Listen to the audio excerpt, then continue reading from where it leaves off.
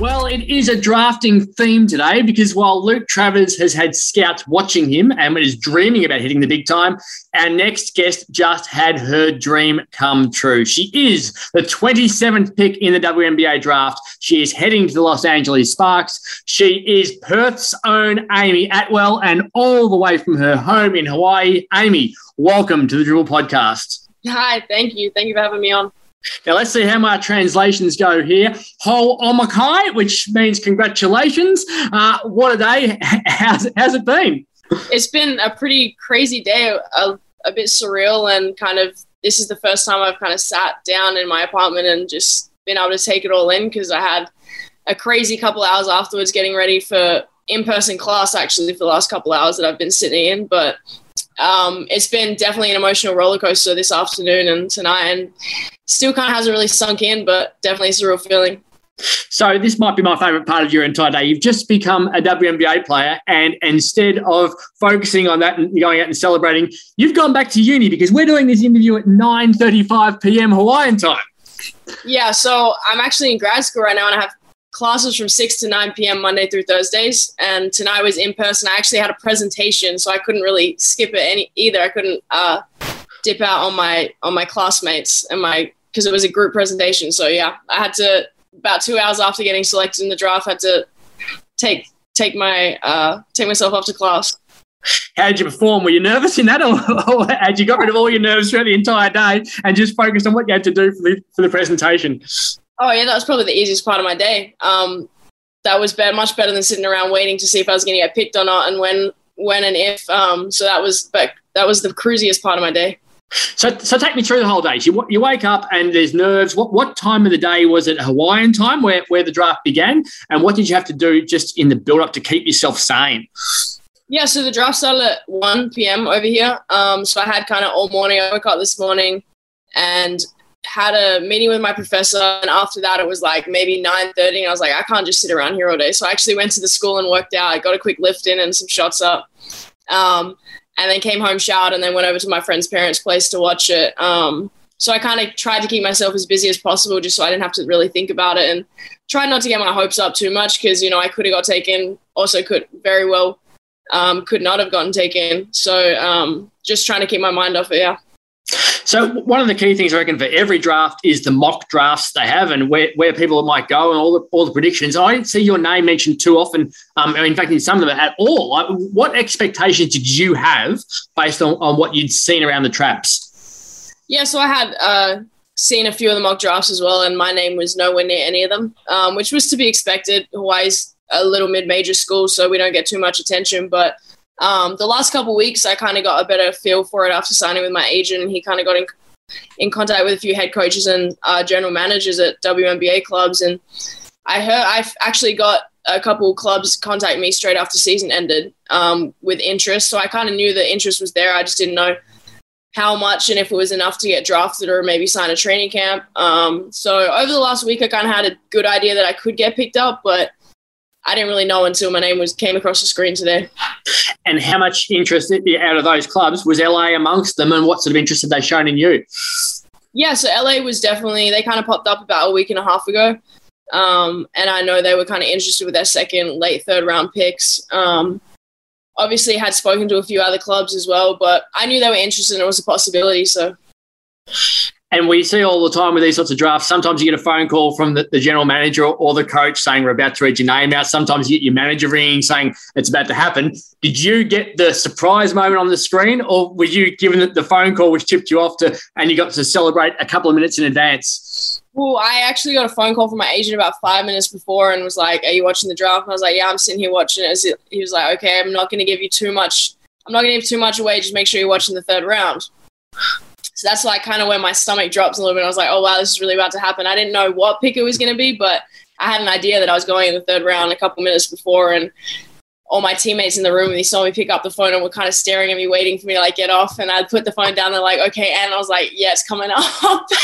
They all kind of just went crazy. So I had an idea, but I didn't know exactly when. So it was still exciting, and definitely when it came across the screen. And the vision of the room itself is that's one of the great things about modern technology, that you can shoot everything and make sure we all see what it was like. They were up and about. You looked in dead set shock on the couch as they all just lost their minds. Yeah, no, it was a bit of shock, because I still think I'm in shock. I'm kind of just sitting here like, wow, that really just happened. It's something all girls dream of when they start playing basketball. Like, that's the pinnacle. You want to get selected on draft day. And I kind of sat there and I was like, wow, that really just happened. And everybody was yelling and going crazy. And I was just, like in shock. And one of the other great parts about the day is normally when the phone starts ringing and it's your teammates, or new teammates and old teammates, I suppose, as well. But have you heard from many of your current teammates at Los Angeles yet?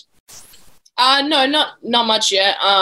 Got off the phone I had a phone call with the head coach, Derek Fisher, a couple hours ago. He was just saying welcome to the family, and kind of told me what to expect tomorrow. Probably get a lot more information tomorrow, so we'll see what happens then in the next 24 hours. So what does happen tomorrow? Do you start heading down to LA? Because the training camp will start really quickly. Yeah, so I don't know exactly when. He told me the operations will get in touch with me probably first thing tomorrow morning, kind of talking about flights and when I'm going to fly out. It could be as early as Wednesday or Friday, something like that. I'll find out more information tomorrow, yeah. There's another rather tall Aussie on your team who's very well known throughout this entire country, Liz Cambage. She's now a teammate of yours. How much of an idol has she been of yours, or someone you may have looked up to as the Australian Open, the dominant player that she is? Oh, definitely. I've looked up to her for quite some time. I think most girls playing basketball in Australia look up to her, and she's a great talent and has been such a huge role model in our game and has done some really great things throughout her career. So just the chance to kind of be around her and soak in that knowledge is absolutely really exciting for me. Now, basketball fans may not be as familiar with your family lineage as Aussie Rules fans are, but the name Atwell is rather iconic throughout Western Australia. Your grandfather, Mel, played 255 games, won 5 flags in the waffle, and is a member of the WA Football Hall of Fame. Like, what sort of influence did he have on your sporting life as a youngster? Oh, definitely. My granddad, like you said, has got a lot of accolades in the football world, and just having that kind of sporting icon around and that presence growing up made a huge impact on me. My parents, obviously, as well, just always encouraged me to do anything, but definitely having that kind of motivation and something to look up to in my granddad was definitely really cool. Was he a storyteller? Did he talk about himself, or was it the rest of the family talking about him as you were growing up? It was a bit of both. Most of the stuff I found out about my granddad was through papers and kind of articles that came out about him and stuff my nan would show me back in his day. So he didn't like to boast too much. Everything I kind of found out was, like I said, through the newspaper or through other people. And you played footy a little bit as a kid, I saw. You played softball as well. So what drew you to basketball? It was actually my older cousins. So I had 2 cousins that were playing basketball, and I kind of played a little bit of everything when I was younger. I was that kid that just tried everything. And Dad kind of came home one day and was like, your cousins are playing basketball, you want to give it a shot? And I was like, yeah, sure. So I went down to Williston and played my first couple of club games there and fell in love then. And tell us about the rest of the family. I've chatted to your dad and I've chatted to your sister at different points today trying to get in touch with you. They're extremely excited, as you can imagine. Tell us about the family and what it's been like to live so far away from them for so long. Yeah, it's been a crazy long 6 years, but it's kind of flown by. I couldn't have done anything that I have, especially these last 6 years or throughout my career, without them. They've been there every step of the way, supporting me, backing every decision I made. They were the ones that kind of pushed me to come to college in the first place, especially my mom. So my parents, definitely got to thank them for running me around to basketball trainings all the time back home and pushing me. But got an older sister and a younger brother. Obviously, you spoke to Haley. She played a lot of sports growing up too. So us 3 kids were always super competitive. Always would play a lot of sports in the backyard with my little brother. So I think that's where I get my competitive nature from. But just got a super supportive family all the way across the board, and have always kind of been in my back corner no matter what. So let's go back a bit to when you headed over to Hawaii. You're 18 and Hawaii is a bloody long way away, and then bang, you blow out your knee really early in the piece, and there's a knee reconstruction's required. I can't imagine there's a more lonely place in life than when you're overseas with a knee reconstruction. Yeah, moving halfway across the world at 18 years old, not knowing anybody is pretty tough. And then coming over here to play basketball and then not being able to do that was just another kind of blow. I definitely think it helped me it kind of shaped my 6 years here. That was definitely the hardest year I had here, and kind of getting through that mental barrier of being homesick and not being able to play the sport I love. And the reason I came here was definitely tough, but I had great people around me and a great support system every step of the way. How did you do the knee? I know it was playing in a game, but what were you actually doing? Was it a rebounding situation? Was it a changing direction with the ball? How did you do the damage? It was, I kind of went up to, I had just turned the ball over actually, so it was really my own fault. And the girl was kind of running out for a stride out layup on a fast break, and I was kind of chasing from behind, and I wasn't sure if I wasn't quite close enough to kind of contest the shot and try block it, but for some reason I thought I was. Thought I was LeBron in the moment or something, and I went to jump and my knee just like dislocated on me and gave out. And so I wasn't changing direction. I was trying to actually jump up, but I just didn't go anywhere. So, and then what was the rehab like? To do it by yourself in America, like it must have been really lonely at that point. Or did you travel with the team to do it? Or how did they situate it to make sure that you felt okay? I was actually really fortunate. The team actually traveled me on every road trip my freshman year, just to kind of get the feel of it. And I also traveled for rehab purposes. So I did all my rehab with my athletic trainer, Erin Tillman. She had a lot of patience with me at times, because it was definitely tough sometimes. But I traveled on every road trip and hung out with her for 3 hours every day doing my rehabs. She was there every step of the way. So definitely was lonely, but I also had people around me every step of the way. So when did you start to feel like you could play again? Now, I not just mean just get onto court, but when did you start to feel comfortable and the player that you are? It wasn't until probably quite recently, like maybe 2 years ago, because even coming back from that ACL, I was playing and I was cleared to play and I felt physically good, but I still just kind of didn't have all that trust back. And then I actually ended up tearing my meniscus again that next off season and had to have another 2 surgeries.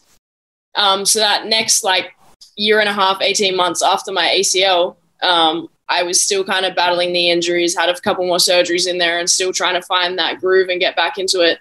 So it wasn't really until the year before COVID, that season I had really kind of found my feet again and kind of felt like the same basketball player I was before I tore my ACL. And then obviously COVID shut things down. But it wasn't probably until about 2.5 years ago where I felt that I really got back to my game. So how proud are you of your resilience then? Because COVID happens as well, as we said. You've spent 6 years at college, which is insane when you think about it. It's meant to be 4. You've missed one with a knee, you missed one through COVID, and now you're here. Yeah, it's definitely been a crazy ride, and I think that is one word that really sums it up is resilient. I've gone through the homesickness, which kind of every Aussie battles over here, and then the injuries on top of that. Coming in and out of lineups, thinking I was cleared, and then, messing my knee up again, having another surgery. It's definitely shaped me into who I am today, but it's also something that was kind of instilled in me from a young age. My family has always kind of taught me never to give up and kind of always push through. And there's nothing. You're never gonna come across something that you can't get through. Especially if you have the right people around you. So I had a lot of faith in my support system and knew that I had everyone around me and everything around me I needed to get through whatever kind of was thrown in my path. And then you get to this year where you're feeling healthy and everything's good again, and Big West champion, player of the year, drafted, first University of Hawaii Big West player of the year since 1989-90, second player ever from the uni that was drafted. I mean, it's a mind-blowing achievement when you look at the history of the group that you're involved with. Definitely. And I kind of came back this year for a conference championship, and that was kind of my mindset. That was why I came back for my 6th year, and I've kind of just blown all my expectations out the park. I kind of always knew I was capable, was whether I was going to get healthy enough and stay healthy enough for long enough. But yeah, it's been a crazy year. This is what your coaches had to say about you today in the release on the club's website. It says, Amy Atwell is one of the better shooters in the 2022 class, not just in her ability to convert her attempts, but in the way she can get her shot off as well. You actually have the record at your college for three-point shooting. You've got scoring records galore. Where did your scoring strengths come from? Definitely my three-point shot is the kind of pinnacle of my game. That is my strength. It's kind of funny because when I was younger, I was very right-hand drive dominant. And it wasn't until one of my coaches at the time came to me and was like, if you want to go to that next level, you're going to need to develop a pretty decent outside shot. So it was my mom that got in the gym with me every Saturday, would go down to Wesley, the local high school down the road, and we would get like an hour of shots up every Saturday. And then it kind of became my forte that I went from a driver to a three-point shooter, two ends of the spectrum. And then with all my knee injuries, that was all I could do for a while, was stationary shooting and stuff like that. So it kind of just continued and kind of became my signature over time. You mentioned before that you're a Willetton girl, Willetton Tiger. What does that group and that squad from back then mean to you? Have you had any contact from them at all, I suppose, today? Yeah, so I actually have heard from most of my. Well, we were with each other for like 6 years. My Willetton Tigers Junior Club group. They actually messaged me in a group chat today and was like, "Okay, so is this the girls' trip to LA?" So yeah, I actually, last time I was back in Australia, we all had a big catch up and went to one of the Willetton games and had fun. Those girls will always have a special place in my heart and kind of always stay in touch with those ones. Yeah. And what about Penrose? Yeah, obviously you went to Penrose. It's important to mention your school. Like, are you in touch with many of that crew? Yeah, definitely still in touch with some of my closest friends from high school. A lot of them have messaged me today. I haven't really gotten back to most of them because my phone has just been kind of crazy. But yeah, definitely have heard a whole bunch of support from them as well, which is great, and always love that. So you're one of two Aussies to get selected today. Jade Melbourne, who we've all seen playing with the Canberra Capitals this year, is off to Seattle. Very famous place for Australians to go to. Seattle, it seems like every Australian goes there and then wins championships. Have you had anything to do with Jade at all throughout your time? Have you crossed paths at any point? No. The first time I heard about it was probably a couple of weeks ago when I was kind of reading some of the mock drafts and her name popped up and I was like, oh, that's another Aussie, and then kind of looked into it. So she's been killing it at the WNBA. But before that, I think she's a couple years younger than me, so I hadn't really heard much before that. Well, if you do both get on the court at any point in the first couple of weeks, there is a clash against Seattle on May 20. And for the fans over here who have just been watching Jackie Young and Marina Mabrey playing, there's a clash against Las Vegas on May 23. And then on May 31, there is a game against Dallas where Mabrey will be involved. And shortly after your birthday, you play New York and Sammy Whitcomb will be involved in that game. So there's a strong WA tie. Have you managed to maintain any links with the Perth Lynx in terms of watching games or monitoring what's going on in WA basketball? Or have you been too busy with your crazy uni life and your crazy basketball life? No, I've definitely still kept in touch. One of my best friends, Mackenzie Clinch-Hoycott, actually is a development player for the Perth Lynx. So I stay in touch with her. I call her most weeks. So I get updates through that a lot and was kind of following them through the final series just recently. So definitely still in touch with her and keep in the loop as much as I can. So tomorrow you wake up and your world is vastly different to when you woke up this morning. Have you thought at all about what your life is going to be in the next couple of weeks as it just changes and your dream is right in front of you? I'm trying not to think about it too much because I think when I wake up tomorrow, it all becomes very real. And like you said, it is going to change a lot. And my next few weeks is going to be super full on and is going to kind of be all over the place and craziness. But it's a good craziness and it's something I really look forward to. Well, congratulations. What a day. Dreams come true and your world has changed forever. So I'm sure all of WA is really, really excited for you. And it's just the sort of thing that everyone hopes will happen to them. And today it's happened to you. Yeah. Awesome. Thank you so much.